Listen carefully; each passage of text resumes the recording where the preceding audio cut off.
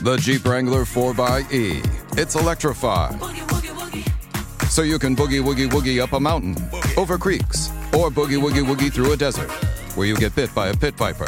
So you boogie woogie woogie back to camp and ask your friends if they'll suck the snake venom out. When they say no, you boogie woogie woogie to the nearest hospital for a dose of antivenom and boogie woogie woogie your way to a full recovery.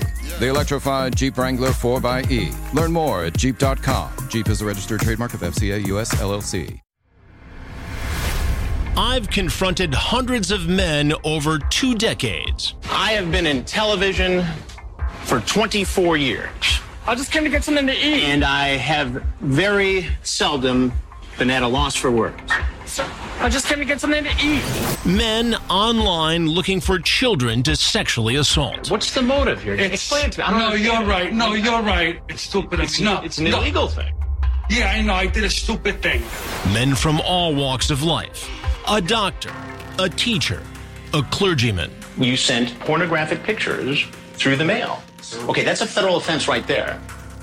You know I'm in trouble, and I know I'm in trouble. I tried to get into their heads and understand why. What kind of pizza we have tonight? I want to know who you are. I want to know a little bit more about you first. Can I eat first? Sure, go ahead. Let's see if any of this sounds familiar while you enjoy your pizza. And ultimately make sure they face justice. You ask her if she's a virgin. I ask everybody all kinds of stuff. It's just talk. You ask her if she's horny. What's wrong with that?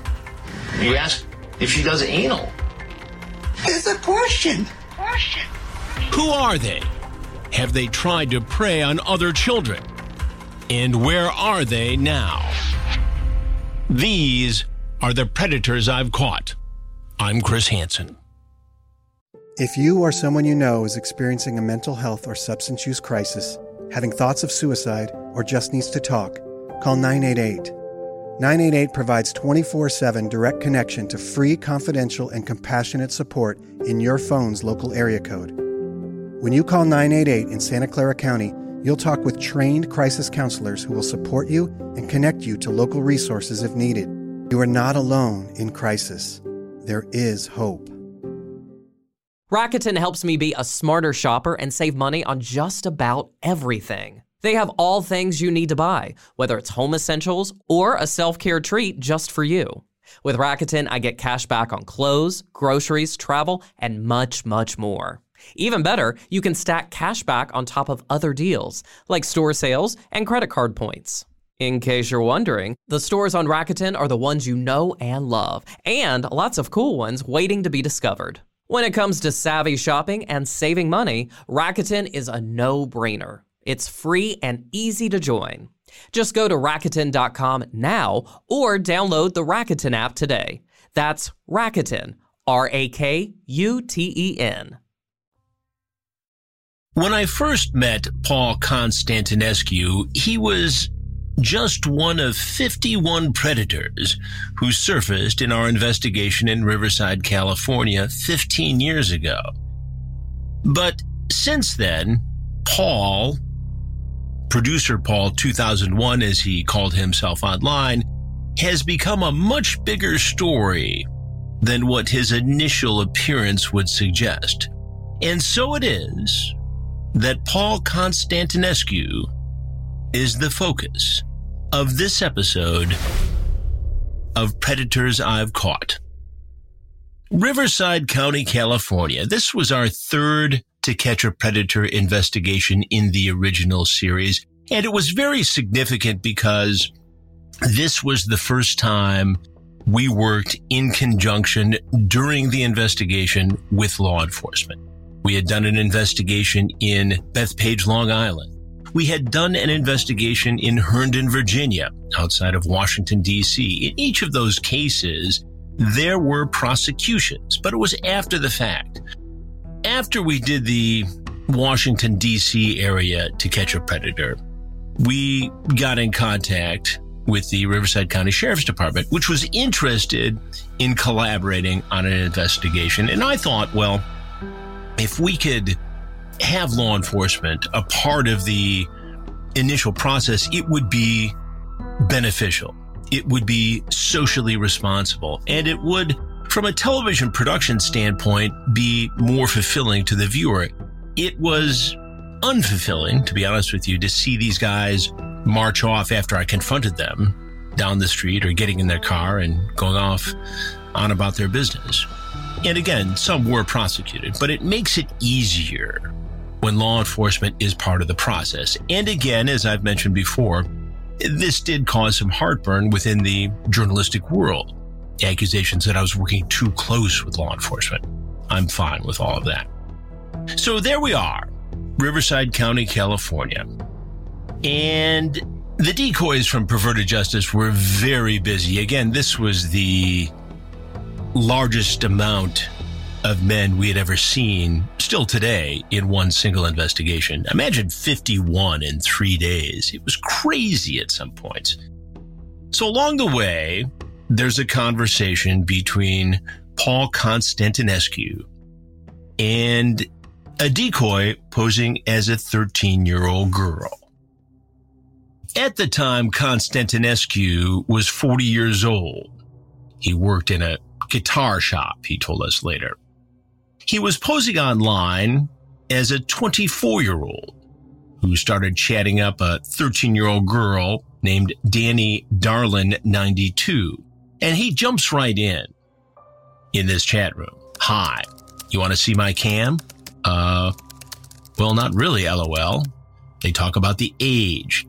She says she's 13. Makes it very clear. Says she's from Riverside. He says he's from Hollywood and asks if she has a pic. Then he says, you're young. No cam? Are you horny? I don't know. She plays the role of a child, open to the idea of this discussion, but not experienced. He asks what she's wearing. Camo shorts and a tank top, she says. She describes herself as being 5'2", longish brown hair, green eyes. He asks if she's a virgin.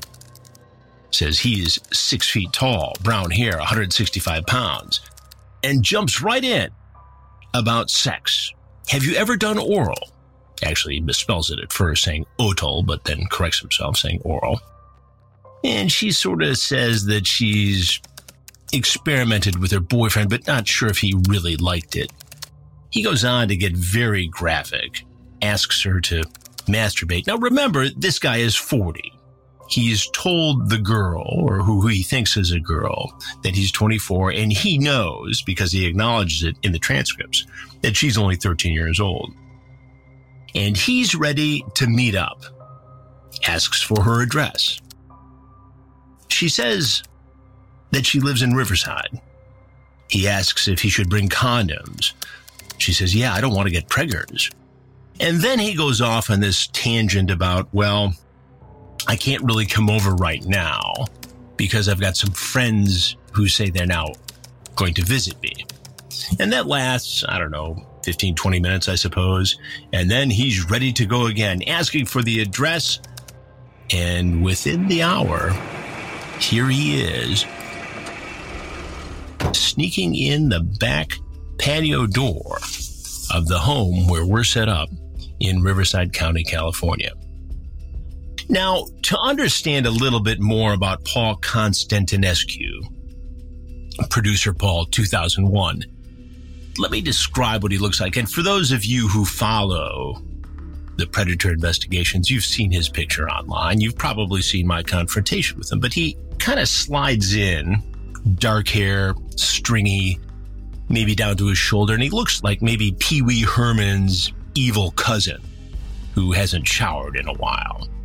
And he slides right in. He's got this big jug of wine and condoms. Are you here? Yeah, come on in. Okay. Did you bring your wine? Yes. Awesome. And I approach. This is in the kitchen. And I tell him to have a seat, and he starts right in with, oh, I must have the wrong address. Well, no, he didn't have the wrong address. I've got the transcripts. And then he says there was a big mix-up with his computer and that he thought the young woman he was going to visit was 24. Listen to part of the exchange I had with him. I'm not really sure this is right address. I've never been out here. This is the address that you were given. So you have wine, you have condoms, and you have a camera. Yeah. Well, I thought she was 24. That's why I came over. I suggest that the mix-up is that he told the girl he was 24 when he was actually 40, or at least part of the mix-up. That didn't go over so well with him. And the conversation continues. I ask him about the wine. Now, this is not just a small bottle. This is a big jug of wine, and he had a lot of condoms. He was ready for action here with a 13-year-old girl. He maintains that he wasn't going to do anything, that it's one big mix-up. You know, my computer kind of flipped out, and I thought she said she's 24 because I was talking to a couple different people at the same time. And then he stops talking. I'll teach you everything, okay, baby? You know, I'm sorry, sir. I'm in the wrong place. All positions and technique. He leaves, walks back out the patio door in the home in Riverside County, California, up the sidewalk, and he's arrested in the driveway of the home. This home was a upper middle class home in a neighborhood, a tract neighborhood, and the sheriff's department actually had a motorhome set up in a neighbor's driveway. That was the processing center. Remember that, this is the first time Riverside County Sheriff's Department had done an investigation like this with the media. So they were sort of figuring it out as it went along, and they did a great job. It's a very professional department. In fact, the lieutenant, Chad Bianco, who was running the investigation at the time, is now the actual elected sheriff of Riverside County, California, which is interesting, and he continues to lead there and do a great job. Constantinescu is taken away. He's booked, processed, and he continues to claim that he was wrongly accused, that he was entrapped, that there was some sort of effort to change the nature of his conversation. He even, according to friends later who we interviewed, went so far as to create an alternate transcript that he would show people, claiming that this is what he really said, that the girl actually said that she was 24, and he would show this off to people. Now, ultimately, Constantinescu was convicted of 2 charges.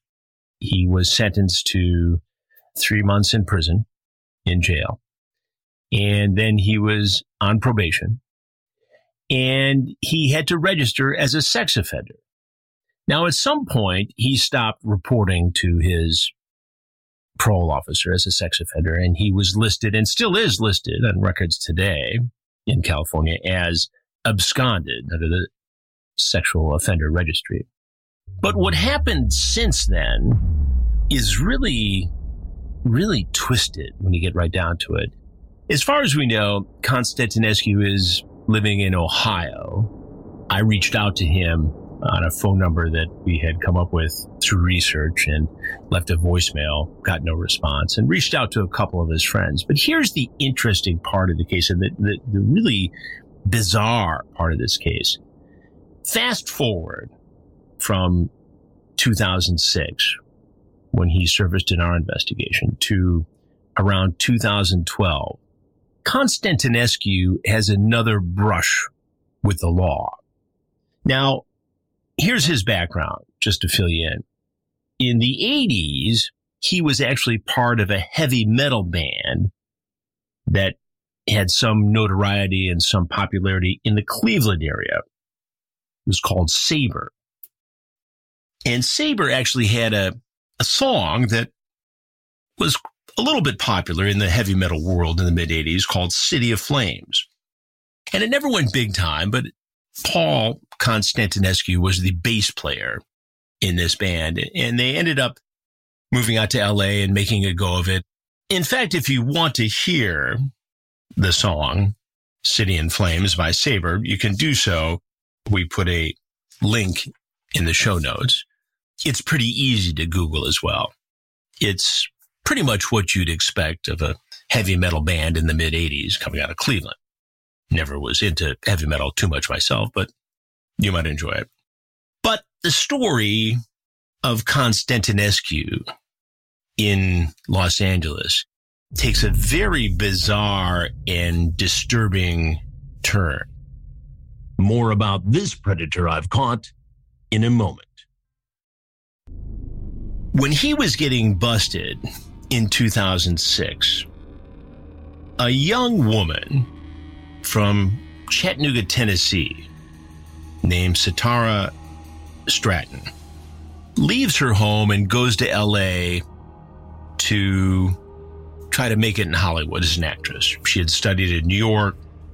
She had some parts, and she was in LA trying to make it happen. She was working a lot of different jobs, living with a bunch of other starving actors and actresses, trying to find work. And she got some roles in a couple independent films, Sitara did.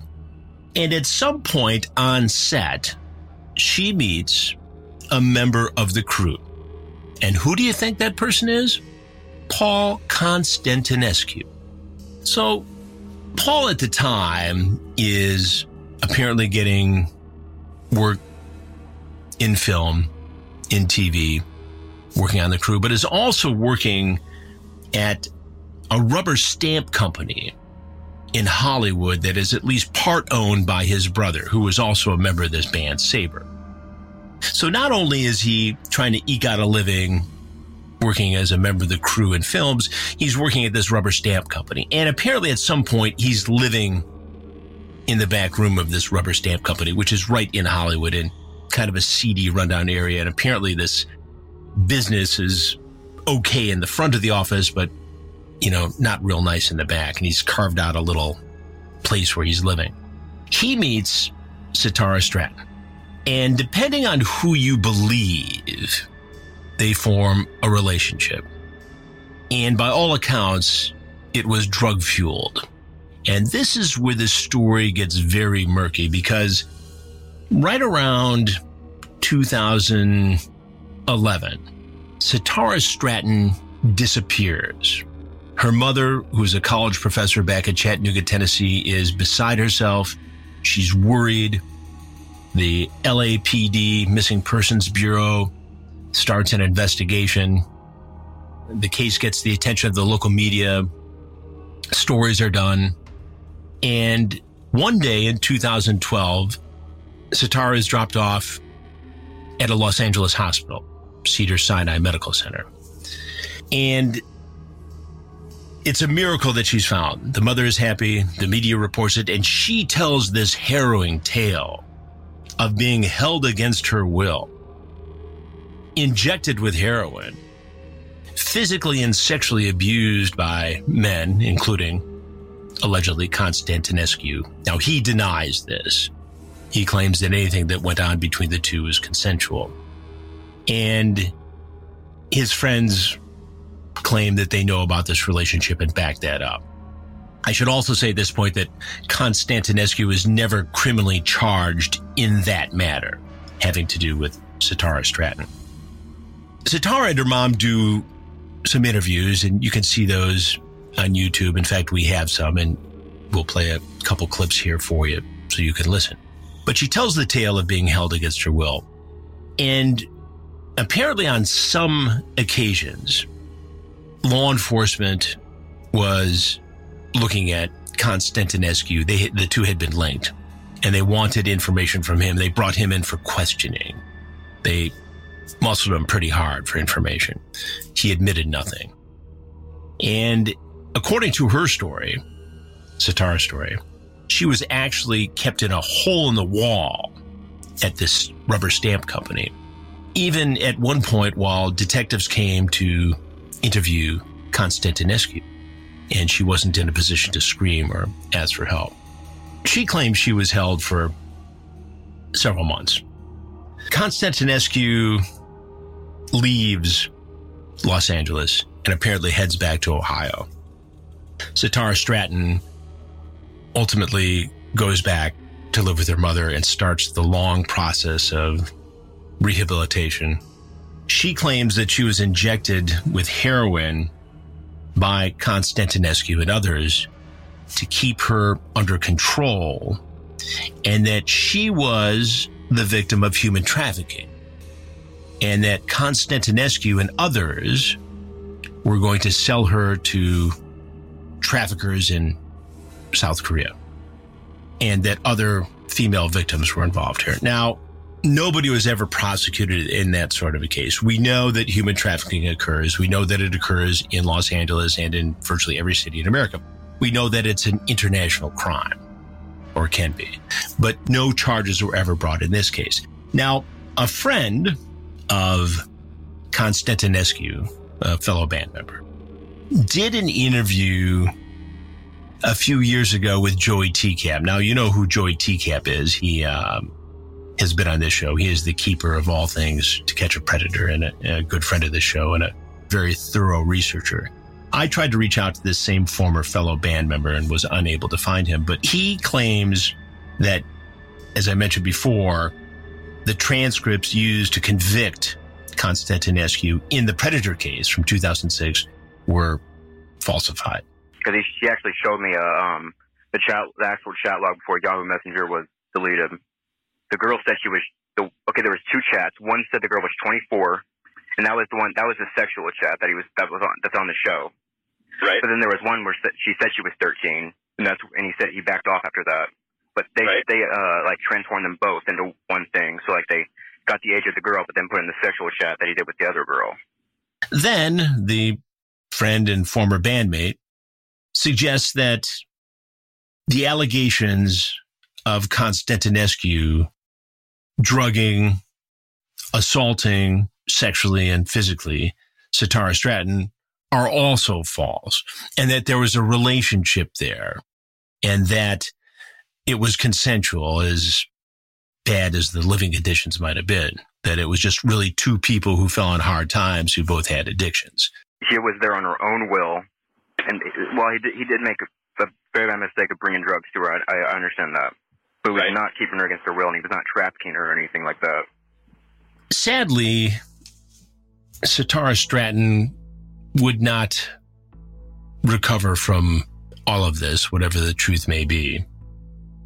And in 2017, we find her back in the Los Angeles area where she dies. There's no link between the death and Paul Constantinescu. The LA County Medical Examiner ruled the death an apparent overdose, heroin, and meth. Just a sad end to a troubled life. And she did have some roles. She was beautiful at one point. You could see that the life on the street and drugs had taken their toll. Now, back to Paul Constantinescu, who, as I mentioned before, we tried to reach.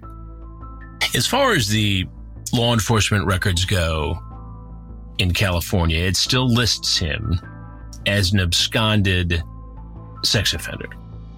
Now, when they picked him up for questioning in the Satara Stratton case, they used that outstanding warrant because he hadn't reported as he was supposed to under his parole agreement and his agreement as a registered sex offender, his responsibilities as a registered sex offender.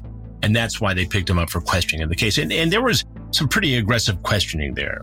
The detective at LAPD at the time, Carmine Sasso, really thought that Constantinescu knew a lot more about this case than he was giving up and made it very clear to him. And he talked about this in a couple television programs where they delve into cases where people have disappeared.